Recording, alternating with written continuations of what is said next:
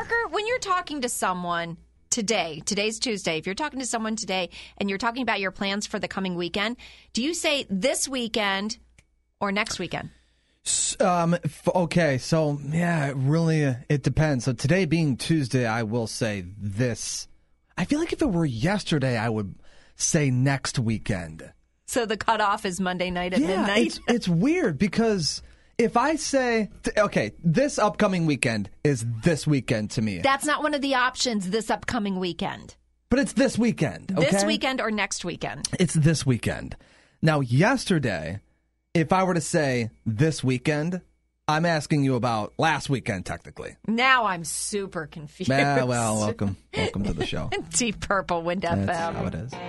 It is Tuesday. So today, if you're talking to someone about your plans for this coming weekend, do you say this weekend or next weekend?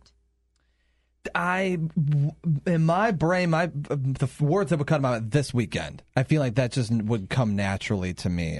So Hunter and Parker are emceeing the Ocala Art and Food Festival. It'd be this weekend. This weekend. It'd be this weekend. And somebody else texting in, pretty much agreeing, 888-WIND-FM2. The one coming is this weekend. Mm-hmm. Next weekend, if you're talking about the one after the one coming up. You say cutoff is Monday at midnight. I say cutoff is Sunday at midnight. Yeah, see, because in my mind, when we come back Monday morning, I'm asking people, so what'd you do this weekend? Oh, yeah, you're right. Oh, now I got to change my cutoff. Wait a minute. So anyway, a survey found 40% of us would say this weekend. 56 would say next weekend. If it's this upcoming week, more people would say what are you doing next weekend? Meaning this weekend. But you can't, and see, that's where we would start fighting, because I'm like, it's not next, it's this. And 4% are not sure. 4%.